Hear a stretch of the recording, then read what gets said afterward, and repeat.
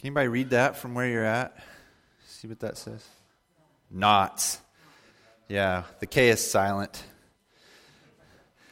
This is I love this book. I got it years ago, and it just gives some really great pictures on tying knots, like step-by-step process of tying knots and all kinds of super cool knots. A lot of super cool knots that are totally impractical for anything that I could possibly do with them. A lot of knots that, I'd like to have a use for them, but I don't. A lot of knots that I probably should master because they would come in really handy. And I've spent some free time just with a, cord or rope or something, trying to experiment with some of these. This book, it gives all kinds of knots, from on the nautical side to things you can use in the woods, fishing. We've got the fisherman's knot, double fisherman's knot, the blood knot, water knot, clinch knot, palomar. Some cool knots in here. It doesn't tell you all the knots, but it tells you quite a few. And it'll give you a little blurb about maybe the use of them. But for as many knots that are in here that are related to fishing, it doesn't tell you how to fish. It doesn't even really tell you when to use those knots. It just tells you how to tie them. So it touches on fishing, but if you want to know how to fish, you don't go to this book.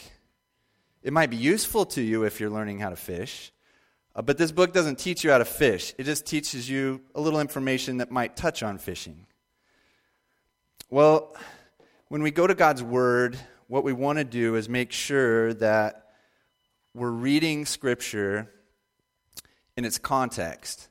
There are passages that will touch on things, but aren't there to give us a full explanation of the topic or to go in depth on a particular topic.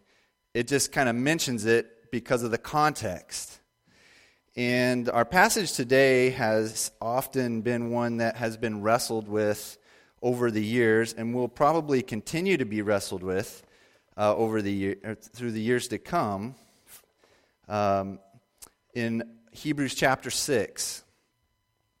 And the discussion usually centers around the idea of what we call eternal security. And the idea is, can someone who has placed their faith in Christ, who has been born again through the sacrifice of Christ and become a child of God, be removed from the family of God, to have their gift of salvation taken from them? And that is oftentimes where the discussion will go in Hebrews chapter 6. And it's an interesting discussion to have, to which I have heard many well-respected, godly, very Bible knowledge and understanding folk who have taken a slightly different perspective on this. And what I want to do here with our passage today is to read as we read our passage, I want to do the best that we can at making sure we keep it in its context. So Hebrews chapter 6 happens to follow Hebrews 1, 2, 3, 4, and 5. Right? So Hebrews 6 is not just like someone grabbed this, stuck it in there from somewhere else. The Holy Spirit is building in Hebrews 6 on the foundation that's been laid from Hebrews 1 through 5. So we're gonna take a look here, do a real quick recap of kind of things that we've gleaned from Hebrews 1 through 5, so that as we begin our text in Hebrews 6, we're building it upon Hebrews 1 through 5. Because I don't believe that this passage, while it may touch on it for us, I don't believe that this passage is concerned about eternal security. I believe that there is a message here that is not focused on eternal security, but on something slightly different. And so we're going to look at that and try to make sure that we're dealing with it in its context. The other thing that we need to do So we have the context of Hebrews 6 set within the larger work of Hebrews.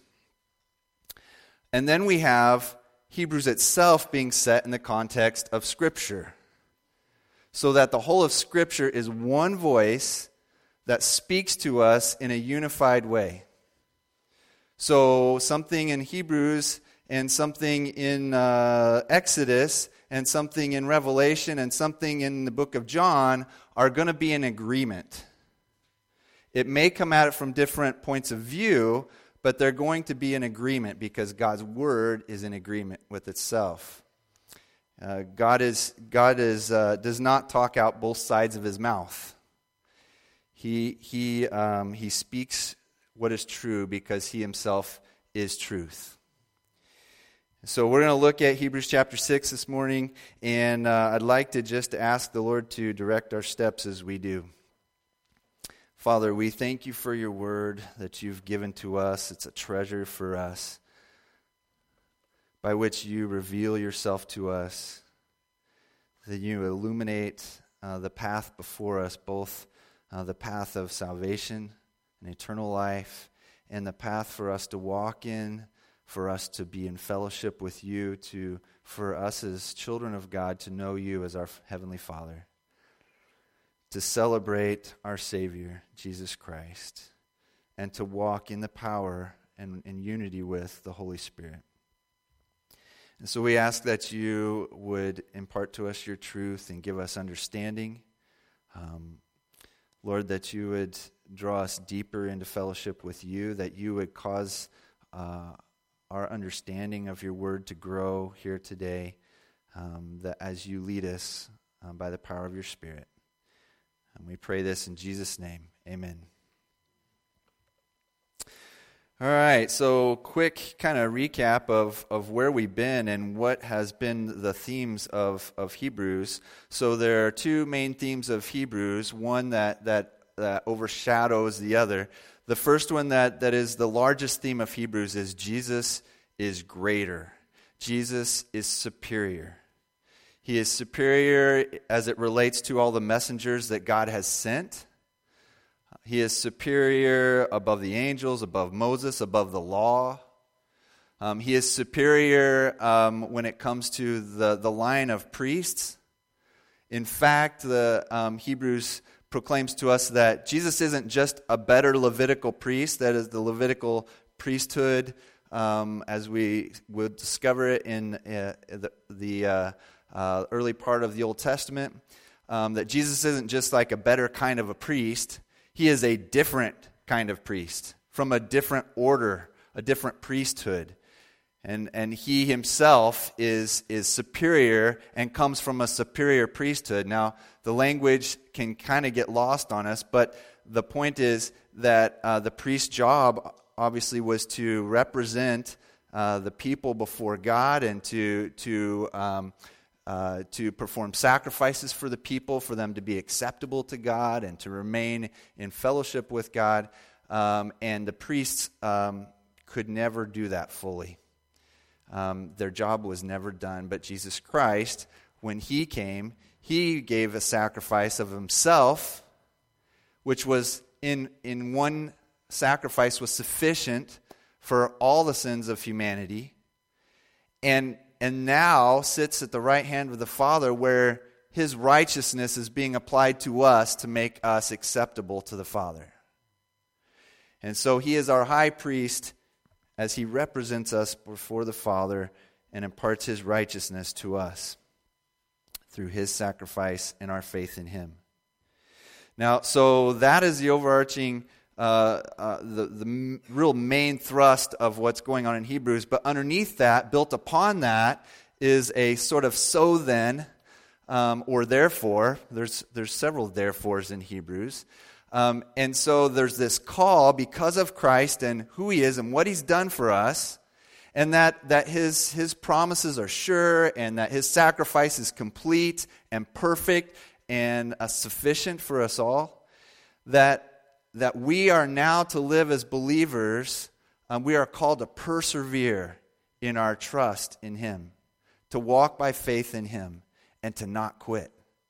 but to persevere in trusting Him throughout all the twists and turns and difficulties and sufferings that this world will bring our way. And so the application point for Hebrews is largely that's built upon who Jesus is and what He's done. The major application for Hebrews is persevere to the end. And so that is kind of what's going on in Hebrews. And then we have scattered throughout several warnings, especially here in the first few chapters. The warning actually goes back. Hebrews is written to a predominantly Jewish audience who have been familiar with the stories passed down through generations about what God has done and the history of their people, and would have had a good understanding of the Old Testament scriptures, which at that time were the only scriptures. And so having come from that perspective, a Jewish understanding, what Hebrews does is present many Old Testament things and then show them now in the light of the coming of Jesus Christ. How those things back in the Old Testament scriptures actually pointed forward to the coming of Jesus, and how Jesus is the greater fulfillment of those things. So that when Hebrews talks about God rescuing His people out of Egypt and leading them to the promised land, that this is pointing forward to God saving sinners from sin and death and judgment through the sacrifice of Christ, and leading us to our eternal inheritance with God as His children. And so the promised land of Scripture, the land of Canaan, the land flowing with milk and honey, is a foreshadowing of heaven. And God's people, Israel, working towards entering the promised land, we would compare to believers here moving towards that day where we realize in full the gift that God has for us. Though we taste of it now, we'll realize it in full when we pass from this life. And so in through here then, it discusses the generation of Moses and what that generation was like. And it compares this call for believers now in Hebrews to persevere. Don't lose heart. Don't allow yourself to be lured away by temptation to sin into a place where you fall away from trusting God, as did the generation of Moses. That's the big comparison up to this point. That generation is looked at from Hebrews, the perspective of Hebrews, as being faithless, and not just in a passive sense, but in a real fist to God sort of way, where they held Him in contempt. Though He had saved them from Egypt in miraculous ways and shown His judgment against Egypt for what it had done to His people, rescued them through the Red Sea, and then through the desert provided them water from strange places when they were thirsty, and food that fell from the sky, and all kinds of miraculous things where God proved His power and proved His faithfulness over and over and over, and then gave them a visible, a tangible view of His presence through the pillar of cloud and pillar of fire that would lead them, and still they hated Him in their hearts. And because of that, the Bible calls that unbelief, but we shouldn't mix that up with the type of unbelief that is just this passive, well, I don't believe there's a God, but rather an unbelief that says, yeah, that even would go so far as to say, yeah, I know He exists, I just hate Him.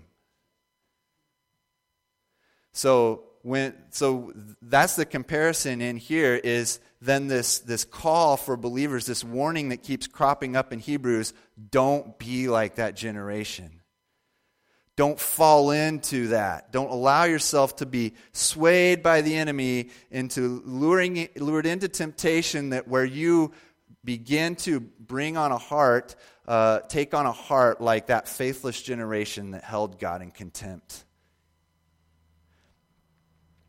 So we have warnings like in chapter 2, verse 1, where it says, "Therefore we must pay much closer attention to what we have heard, lest we drift away from it." Because that generation, they didn't. Chapter 3, verse 12, "Take care, brothers, lest there be in any of you an evil, unbelieving heart leading you to fall away from the living God."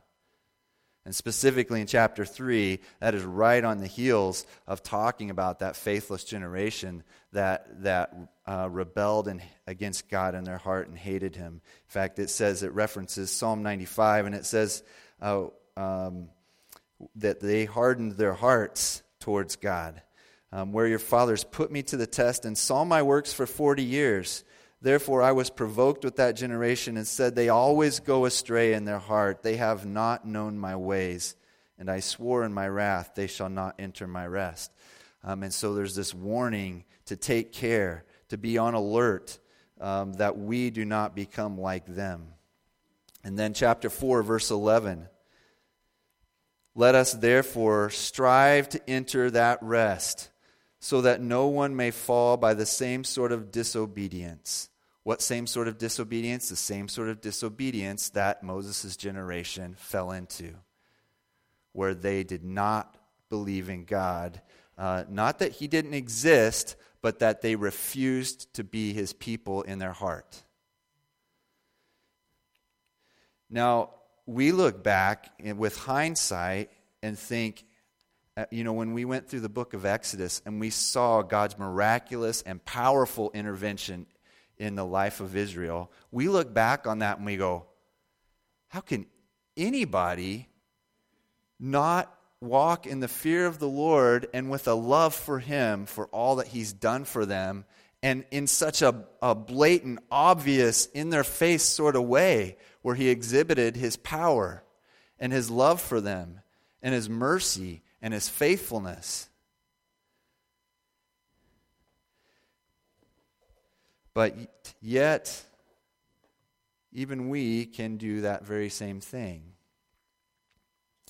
Even being confronted with God's grace and God's mercy and God's love around us, we can still become hard-hearted towards Him. We are sinners by nature, and the one thing about sin is it hates light. It hates to be exposed. And there are two responses that this provokes in us. One, repentance, whereby we allow our sin to be exposed and we seek to be rid of it by turning to Christ for forgiveness of sin. Or we harden our hearts against Him and try to close that off from Him and continue to be determined to live in the way that we choose to live. One softens our heart and God heals and redeems. The other one hardens our heart and even sets us further against Him. And so there are these warnings throughout Hebrews, and I would say that even the end of chapter 5 is a warning of sorts. When in verse 14 it says, "But solid food is for the mature, for those who have their powers of discernment trained by constant practice to distinguish good from evil." The warning being, don't be among those who have not developed a discernment between good and evil, lest you be drawn away like that faithless generation. And so as we get to chapter 6, that's what's going on up till now. And so chapter 6 is built upon that. So let's look now at chapter 6, verse 1. "Therefore, let us leave the elementary doctrine of Christ and go on to maturity, not laying again a foundation of repentance from dead works and of faith toward God, and of instruction about washings, the laying on of hands, the resurrection of the dead, and eternal judgment. And this we will do if God permits. Now this is not like some, verse 3 there is not some cute little Christian phrase where we go, well, if God allows it. But this is really, truly, that any understanding that we're going to arrive of the deeper things of God and a more mature understanding of the things of God is going to come because God allows us to grow in that way by His help.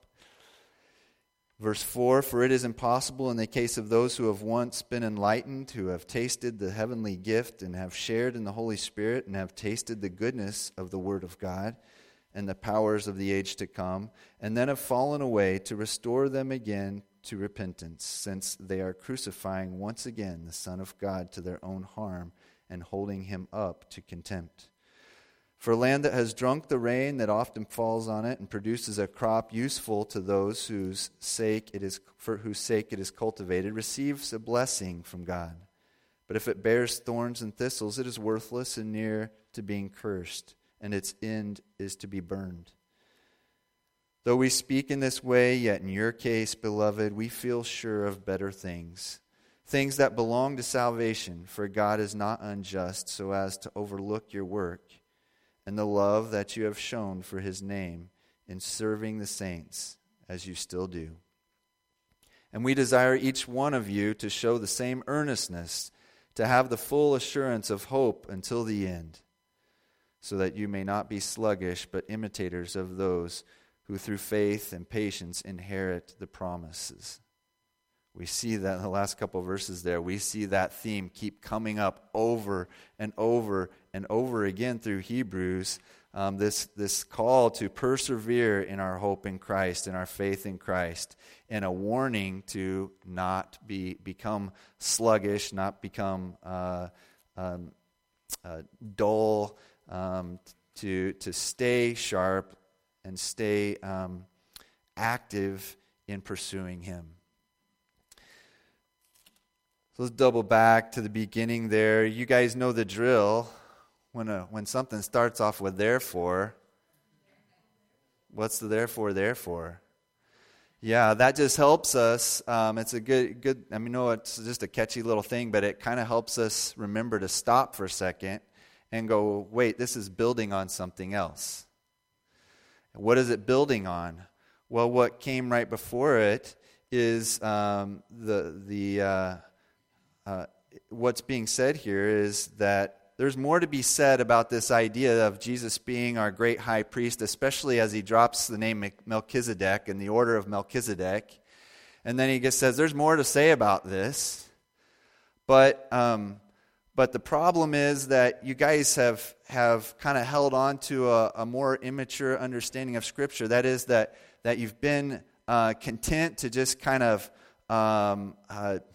really stay where you're at in your knowledge and understanding of God's Word and the things of God, instead of really seeking to grow in that and grasp a greater understanding of who God is and all that He's doing.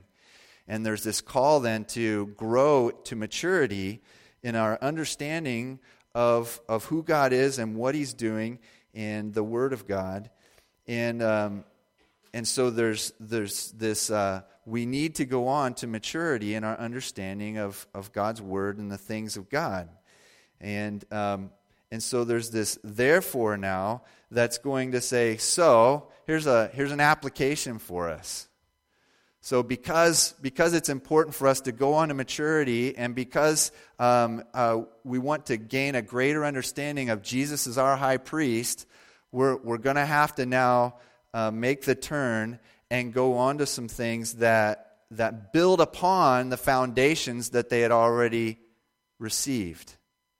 Rather than continuing to go back and go over those foundational teachings again and again and again, we're going to build upon that. So therefore, let us leave the elementary doctrine of Christ and go on to maturity, not laying again a foundation of repentance from dead works and of faith toward God, and of instruction about washings, the laying on of hands, the resurrection of the dead, and eternal judgment. Now, we're not going to go into those things either. Why? Because the Holy Spirit here in Hebrews actually says we're not going to go into those things right now. Right? That's specifically what is being said here. Let us leave the elementary doctrine of Christ. Now, when it says leave the elementary doctrine of Christ, it is not saying, okay, you've heard the gospel, you can forget about that now, you're good, we're going on to something else and leaving that totally behind. No. Rather, what that is referring to here, it's a going on to more. It's not a leaving behind as in you're ditching it, but rather the foundation has been laid, let's build higher. Let's go deeper.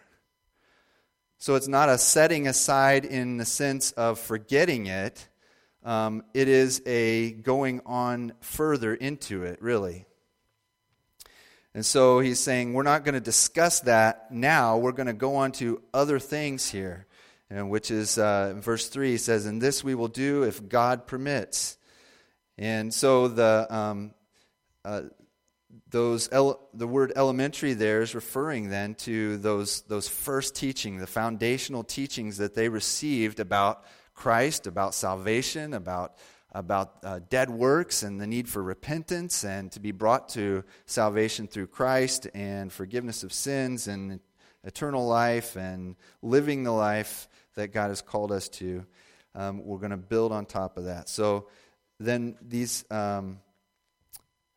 when it says here, for it is impossible in the case of those who have once been enlightened. Now we're going to come back to that impossible word there in a little bit. But we need to answer some questions. So it refers to those who have once been enlightened. Now this is where we start getting into some folks disagreeing about what is actually being said here. Are those who have been enlightened those who have actually become believers in Christ? Or are those who have been enlightened, were they, and I'll tell you what I think this is teaching us. I will say this, there's enough mystery here that I'm not going to drill down on this and set a very deep pillar on it, on what I believe and get too dogmatic about it. Because I think there's a larger point that regardless of how we come at this, there's a point being made that we would all agree on here in the Scriptures. So that's the point we're gonna work at mining. But I will tell you what I have come to believe on this, and I will tell you that there are enough men who grasp these things much deeper and more completely than I, who have disagreed on this, that I don't feel a need to stake down too deeply on this particular issue. But we're going to get to more of that here. So who are those who have once been enlightened? There are obviously some who will say that these are believers, that Hebrews was written to believers, so this is speaking to believers. What I think is going on here, and this is why I think context is so important, is the reference keeps being made back to the faithless generation of Moses. And what do we know about the faithless generation of Moses? Well, God saved them. They were the covenant people. But one thing that becomes clear as we look at that generation of Moses was that their hearts did not belong to God. They were a faithless people. They hated God in their heart. They held Him in contempt. They refused to obey Him and trust Him. Now, there were a few points where they said, "Oh, you're right, Lord, we were wrong, and we never want to do that again." But it took like 5 seconds and they were back at it again. And that's why Psalm 95, it says, they always go astray in their heart. And so what we learn about that faithless generation is their hearts did not belong to God, though God continually poured out His blessing and His faithful provision for them and His protection for them. They saw the hand of God at work in their midst. They experienced what it was like to have God provide for them and protect them and lead them watch over them, and even be with them as he made his presence known to them in a very visible way, and yet they still had hard hearts towards God. So I would make the argument here that those who have been enlightened are those who have walked in the Christian community. They have tasted of all the good things that God is doing and the power of God at work in the Christian community, yet have not quite stepped over the line of repenting and placing their faith in Christ. And I interpret it that way because of this reference that keeps going back to the people of Israel, that generation of Moses, that tasted of all the good things of God, as we're going to get into further here, yet still rebelled against him in their hearts. So, those who have once been enlightened, those who have come to hear the gospel, those who have heard the word of God, those who have walked among those who have received the word of God and received Christ as Lord and Savior, they've seen the transformation that occurs in the folks around them. They've even benefited from being around those people and tasted of the blessing of God through those people, as God's blessing is poured out among believers and his power is at work among them. It is impossible for those who have once been enlightened, who have tasted the heavenly gift, have shared in the Holy Spirit, and have tasted the goodness of the Word of God and the powers of the age to come, and then have fallen away, to restore them again to repentance, since they are crucifying once again the Son of God to their own harm and holding him up to contempt. You see that for me, that context, it sets up this comparison back to that faithless generation who had contempt for God, though he had shown them so much of who he is, his love, his grace, his mercy, his faithfulness, and his power. So the other thing then we want to look at here is that touches on those who have once been enlightened, but there's the word there, that phrase, fallen away. And this can create some anxiety for believers. Because, as much as we love Christ in our heart, and as much as we have trusted him, we still sin. We still get angry unjustly. We still say things and do things that hurt the people we love. We still judge others, putting ourselves in the seat of God. We still have all these ugly tendencies in us. And we still, at times, we still give in to those temptations. So what does that mean? Does that mean we've fallen away and now we're a hopeless case? That we can move in and out of this gift of salvation? That if we don't do a good job of being a Christian today, that maybe we're not saved now? And hopefully we'll do a better job tomorrow so that we can be saved again? Is this what's being touched on? I don't think so. Because again, we look back at the faithless generation. What was the theme of the faithless generation? They had unbelieving hearts that were set against God. It wasn't that they trusted God. Like, think of King David. Was he perfect? Oh my goodness. Really and truly, if King David wanted to be an elder of any church, he would be declined, and for good reason, right? But yet we look at King David and we go, and even the scriptures proclaim this is a man after God's own heart.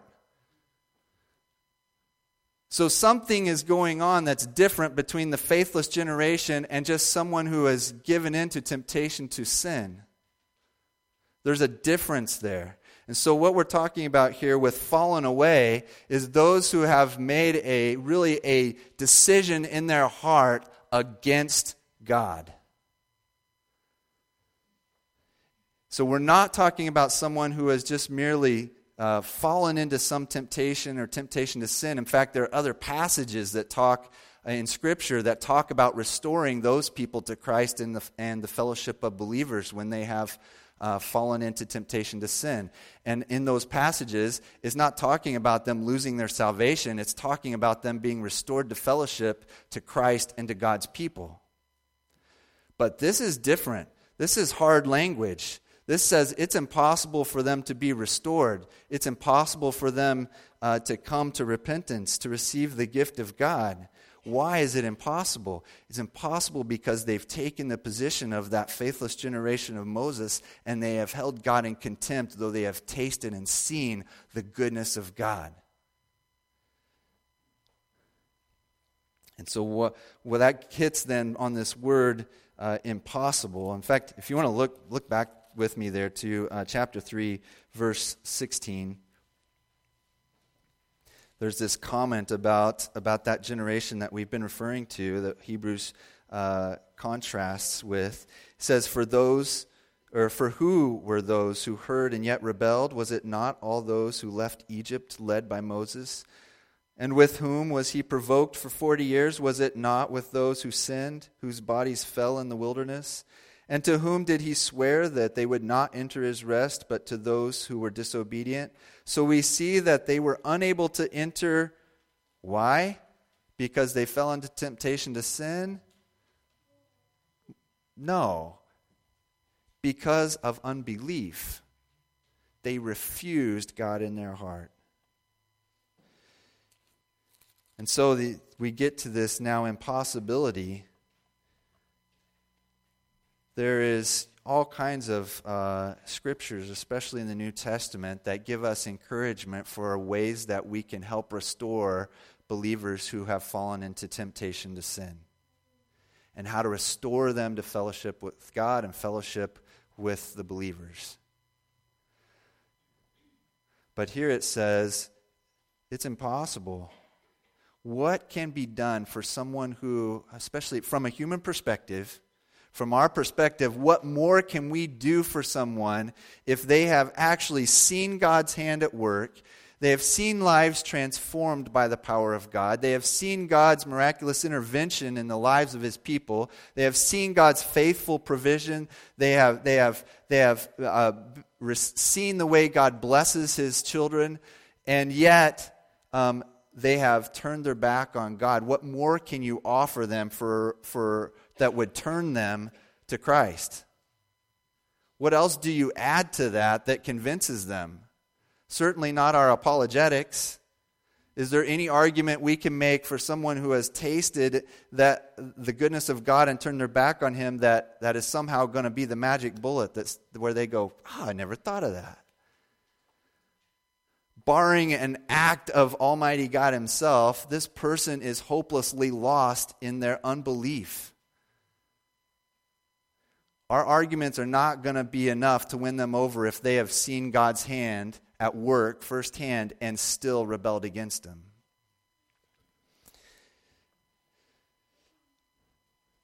Matthew chapter 12, turn there with me real quick. Matthew chapter 12, verse 38.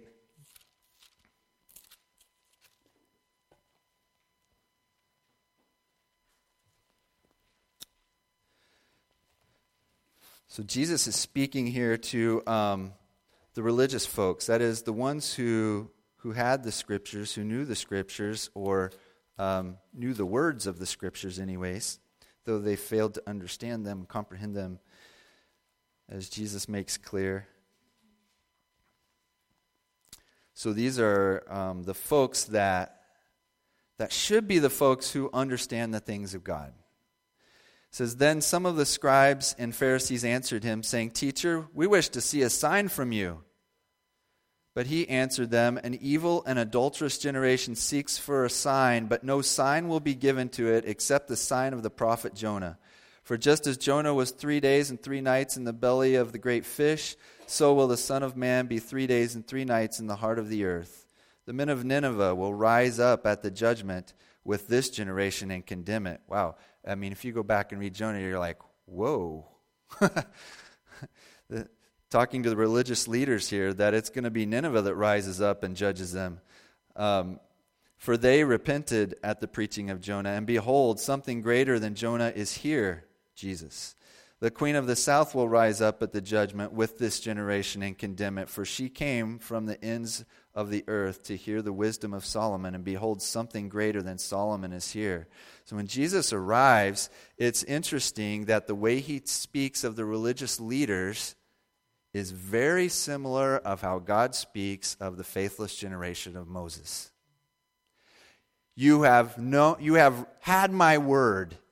You have had access to me, and yet your hearts are far from me. You hate me and hold me in contempt in your heart. And they ask for a sign and from Jesus himself, and he says a sign's not going to be given other than the one of his crucifixion, his burial, and his resurrection. Because there's no sign that can be given to sway a heart that is that set against God. Barring an act of God, a miraculous intervention, it's not going to happen. In Acts chapter 7, with Stephen, as right before Stephen is stoned, he goes through the history of Israel. And he's doing this with the religious leaders who I'm sure are like, who are you to tell us? Right? And then this is what he says right before they stone him. He says, you stiff-necked people, uncircumcised in heart, which would have been highly offensive, uncircumcised in heart and ears, you always resist the Holy Spirit as your fathers did, so do you. Which of the prophets did your fathers not persecute? And they killed those who announced beforehand the coming of the righteous one, whom you have now betrayed and murdered, you who received the law as delivered by angels and did not keep it. Again, a similar accusation from Stephen that the Holy Spirit has come to you and you've rejected him. God has made his Son known to you and you have rejected him. And so in Hebrews chapter 6, what we have here is a focus on those whom God has given the invitation to receive the gift of salvation. He has shown them his goodness. He has shown them his faithfulness, and yet still they are unwilling to believe in him, trust in him, submit to him. Now, I want to venture off just slightly. I said this passage is not about, I don't believe it to be about eternal security, but about a call for believers as we get on here, a call for believers to now walk in the faith that you have come into. In other words, sort of like prove your faith by staying in it, by persevering in Christ, by holding on to the hope that he's given you. And so that is the larger call. There's a warning and a calling. A warning for those who are hard of heart, and a calling for those who have received Christ to persevere in such a way that it proves that they belong to him. Not that they earn their salvation by the way they live, but rather that they prove that they belong to him by the way they live. That they are fleshing out in the way that they live what God has done on the inside by transforming them through Christ. But I do want to touch on this matter of eternal security because I know that this is an issue that many wrestle with, and that is that nagging question that somehow that I've slipped up today or I slipped up yesterday, does that mean that now I'm not a Christian anymore? That now I'm not God's child anymore. That now I'm going to be excluded from the promise of eternal life because of what I did back here. I want to go to Ephesians chapter 1, verse 11 for this. This is a passage that I love in regards to this question. Ephesians chapter 1 is just so rich. I mean, it's like you've never had a cheesecake this rich. This is like one that you take a nibble on and you're like, I need a glass of milk. So Ephesians chapter 1, verse 11, in him we have obtained an inheritance, having been predestined according to the purpose of him who works all things according to the counsel of his will, so that we who were the first to hope in Christ might be to the praise of his glory. In him you also, when you heard the word of truth, the gospel of your salvation, and believed in him, were sealed with the promised Holy Spirit, who is the guarantee of our inheritance until we acquire possession of it to the praise of his glory. There are several things in there that really put down the screws on this question of, can our salvation just be taken from us? One is, it says that having been predestined, in other words, God chose to save you. Now, we are never told that God chooses to save anyone because they're such wonderful people. Right? No, we're told according to the purpose of him who works all things according to the counsel of his will. So for reasons that God has, his purposes, he chose to save you. The other thing is here, it says that when you believed, when you heard the word of truth, the gospel of your salvation, and believed in him, you were sealed with the promised Holy Spirit. This seal is an echoing of when authorities would have some kind of a seal that they would put on something that would essentially, technically you could open it, but you wouldn't. It said there's an authority here that presides over this seal, that anyone who tampers with this is going to have to deal with the authority. Well, this is even more than that. So you have the highest authority anywhere putting a seal on you, but it's not just saying, hey, don't tamper with this. It is impossible to tamper with it. The seal of God cannot be broken. So this seal of the Holy Spirit is put on the believer. We were sealed with the promised Holy Spirit, who is the guarantee of our inheritance. There's 3 things in here that all hit on this being a done deal. When you became a child of God through faith in Christ, your sins forgiven through the sacrifice of Christ, and the righteousness of Christ applied to you because you trust in him and have repented you've repented and turned to him in faith. You now stand before God with the righteousness of Christ, period. And the Holy Spirit is our guarantee, our down payment that God is going to make good on that promise. Romans chapter 8 talks about us being made righteous through Christ, and that there is therefore now no condemnation for those who are in Christ Jesus. Well, wait, what if I sin again? Well, Paul deals with this actually in Romans. He actually deals with this idea of what if I sin and how we handle the grace of God. Obviously we don't take the position that, well, because technically maybe you can sin and still keep your salvation, that means go for it. Right? Paul deals with that in Romans. But rather that we, because we have such great, such thankfulness for all that Christ has done, our pursuit is to live now worthy of it. But he says there's therefore now no condemnation for those who are in Christ Jesus. For the law of the Spirit of life has set you free in Christ Jesus from the law of sin and death. For God has done what the law weakened by the flesh could not do. By sending his own Son in the likeness of sinful flesh, and for sin, he condemned sin in the flesh, in order that the righteous requirement of the law might be fulfilled in us, who walk not according to the flesh, but according to the Spirit. You see that? That the righteous requirement of the law, God's law by which we are going to be held accountable, it is fulfilled.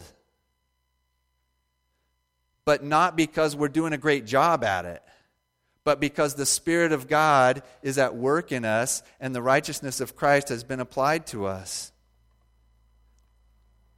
1 John chapter 5, the Apostle John, as he writes to those he loves so much here,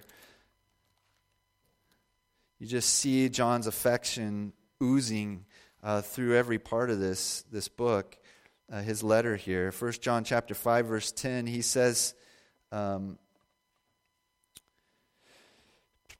verse 10 through 13, whoever believes in the Son of God has the testimony in himself. Whoever does not believe God has made him a liar, because he has not believed in the testimony that God has borne concerning his Son. And this is the testimony, that God gave us eternal life. And this life is in his Son. Whoever has the Son has life. Whoever does not have the Son of God does not have life. I write these things to you who believe in the name of the Son of God, that you may know that you have eternal life. Not that you may hope you have eternal life. Not that you may be reasonably assured that you probably maybe could have at the end of your days eternal life. But that you may know that you have eternal life. That you, Christian, believer in Christ, do not need to walk around in your days being anxious that you are not going to make it in. Because if you were going to make it in based on how righteous you are, you would not make it in for sure. You are a child of God not because you fulfill the righteous requirements of the law yourself, but because Christ has done that for you.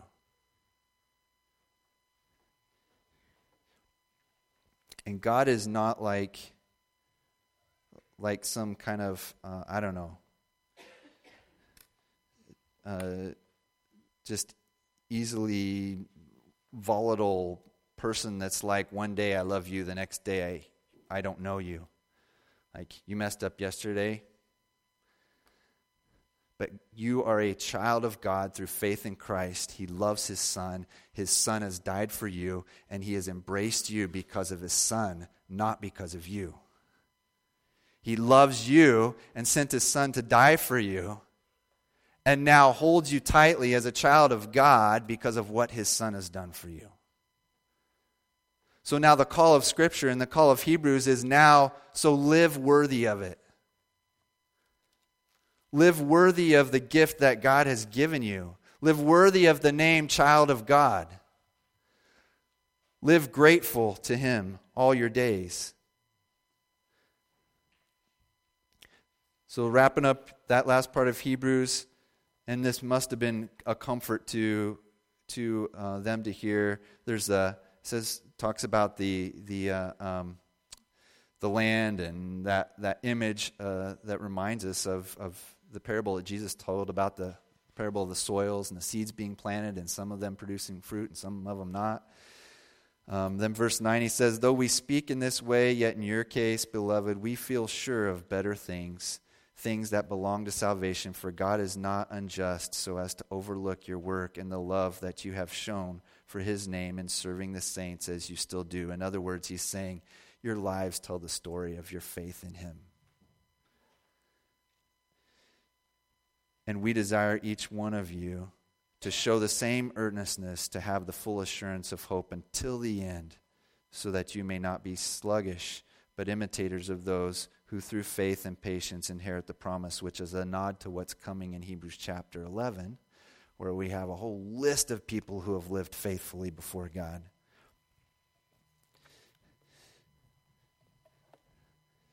So believers, I want to leave you with a couple things here. If you love Christ and you are thankful for all that he has done for you, rest in the knowledge that what he has done for you is done. It is done. His sacrifice was sufficient for you, and he has made you a child of God. End of story. But you who resist Christ in your heart, though perhaps you've gone to church for many years, perhaps you love hanging out with Christians, Perhaps it fills you up to serve other people, makes you feel really good, and that's awesome. But yet you have resisted submitting to His lordship in your life. You have resisted Him in your heart. The Word of God says that you still stand before the judgment of God until you submit to Him in faith, to receive His gift for yourself rather than living it out vicariously through others. You turn to God to receive His gift. This matters for eternity. But for you who have, as John would say, children of God, and in his gospel says that to those who received Him, He gave them the right to become children of God. I want to leave some words of Jesus with you. In John chapter 10, verse 24. He says,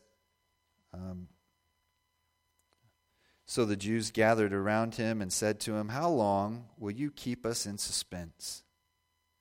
As if that was what Jesus was doing. "If you are the Christ, tell us plainly." And we're like, what? Wait a minute. This is like John chapter 10. Did I miss something in the previous chapters?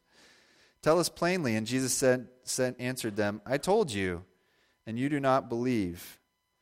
The works that I do in my Father's name bear witness about me, but you do not believe because you are not among my sheep. My sheep hear my voice, and I know them, and they follow me. I give them eternal life, and they will never perish, and no one will snatch them out of my hand." That's a pretty great promise. But there's more. "My Father, who has given them to me, is greater than all, and no one is able to snatch them out of the Father's hand. I and the Father are one." Christian, you who believe in Jesus Christ for salvation, God's promise is secure. You screw up, listen, God's grace has been sufficient for you at the cross. Now, as a believer, we don't live in that spot where we keep on sinning because we are so grateful for Him and what He's done for us, and we love Him. And that is the evidence that we belong to Him, that we don't continue in sin. That's what 1 John he gets at. That we don't continue in that habit of sin, and that's part of the evidence that we belong to Him, that we keep turning to Him to grow in Him. But you belong to Him, period. And He's not going to renege on that. But if you've resisted Him in your heart, know that Revelation 20 speaks loudly to what is coming. And that is that all those whose names are not found written in the Lamb's book of life are going to be cast into the lake of fire, that you will receive God's eternal judgment. But believer, you have a Father who loves you and is not going to let go of you. You have a Savior who loves you and is not going to let go of you. You are doubly insulated by two that cannot be penetrated. You're good. You're good. Don't worry today or tomorrow if it's going to be snatched away, because you have a promise from Jesus and the Father that says it can't be done. You belong to Him. Now persevere in that and prove it out and show that you belong to Him. Father, we thank You so much. Well, church, I just want to leave you with the same word that here the Holy Spirit does in Hebrews to the believers as they received these words, because I really do think the same way of you all. Though we speak in this way, yet in your case, beloved, we feel sure of better things that belong to salvation. For God is not unjust so as to overlook your work and the love that you have shown for His name in serving the saints, as you still do. And we desire each one of you to show the same earnestness to have the full assurance of hope until the end, so that you may not be sluggish, but imitators of those who have through faith and patience inherit the promises. Amen.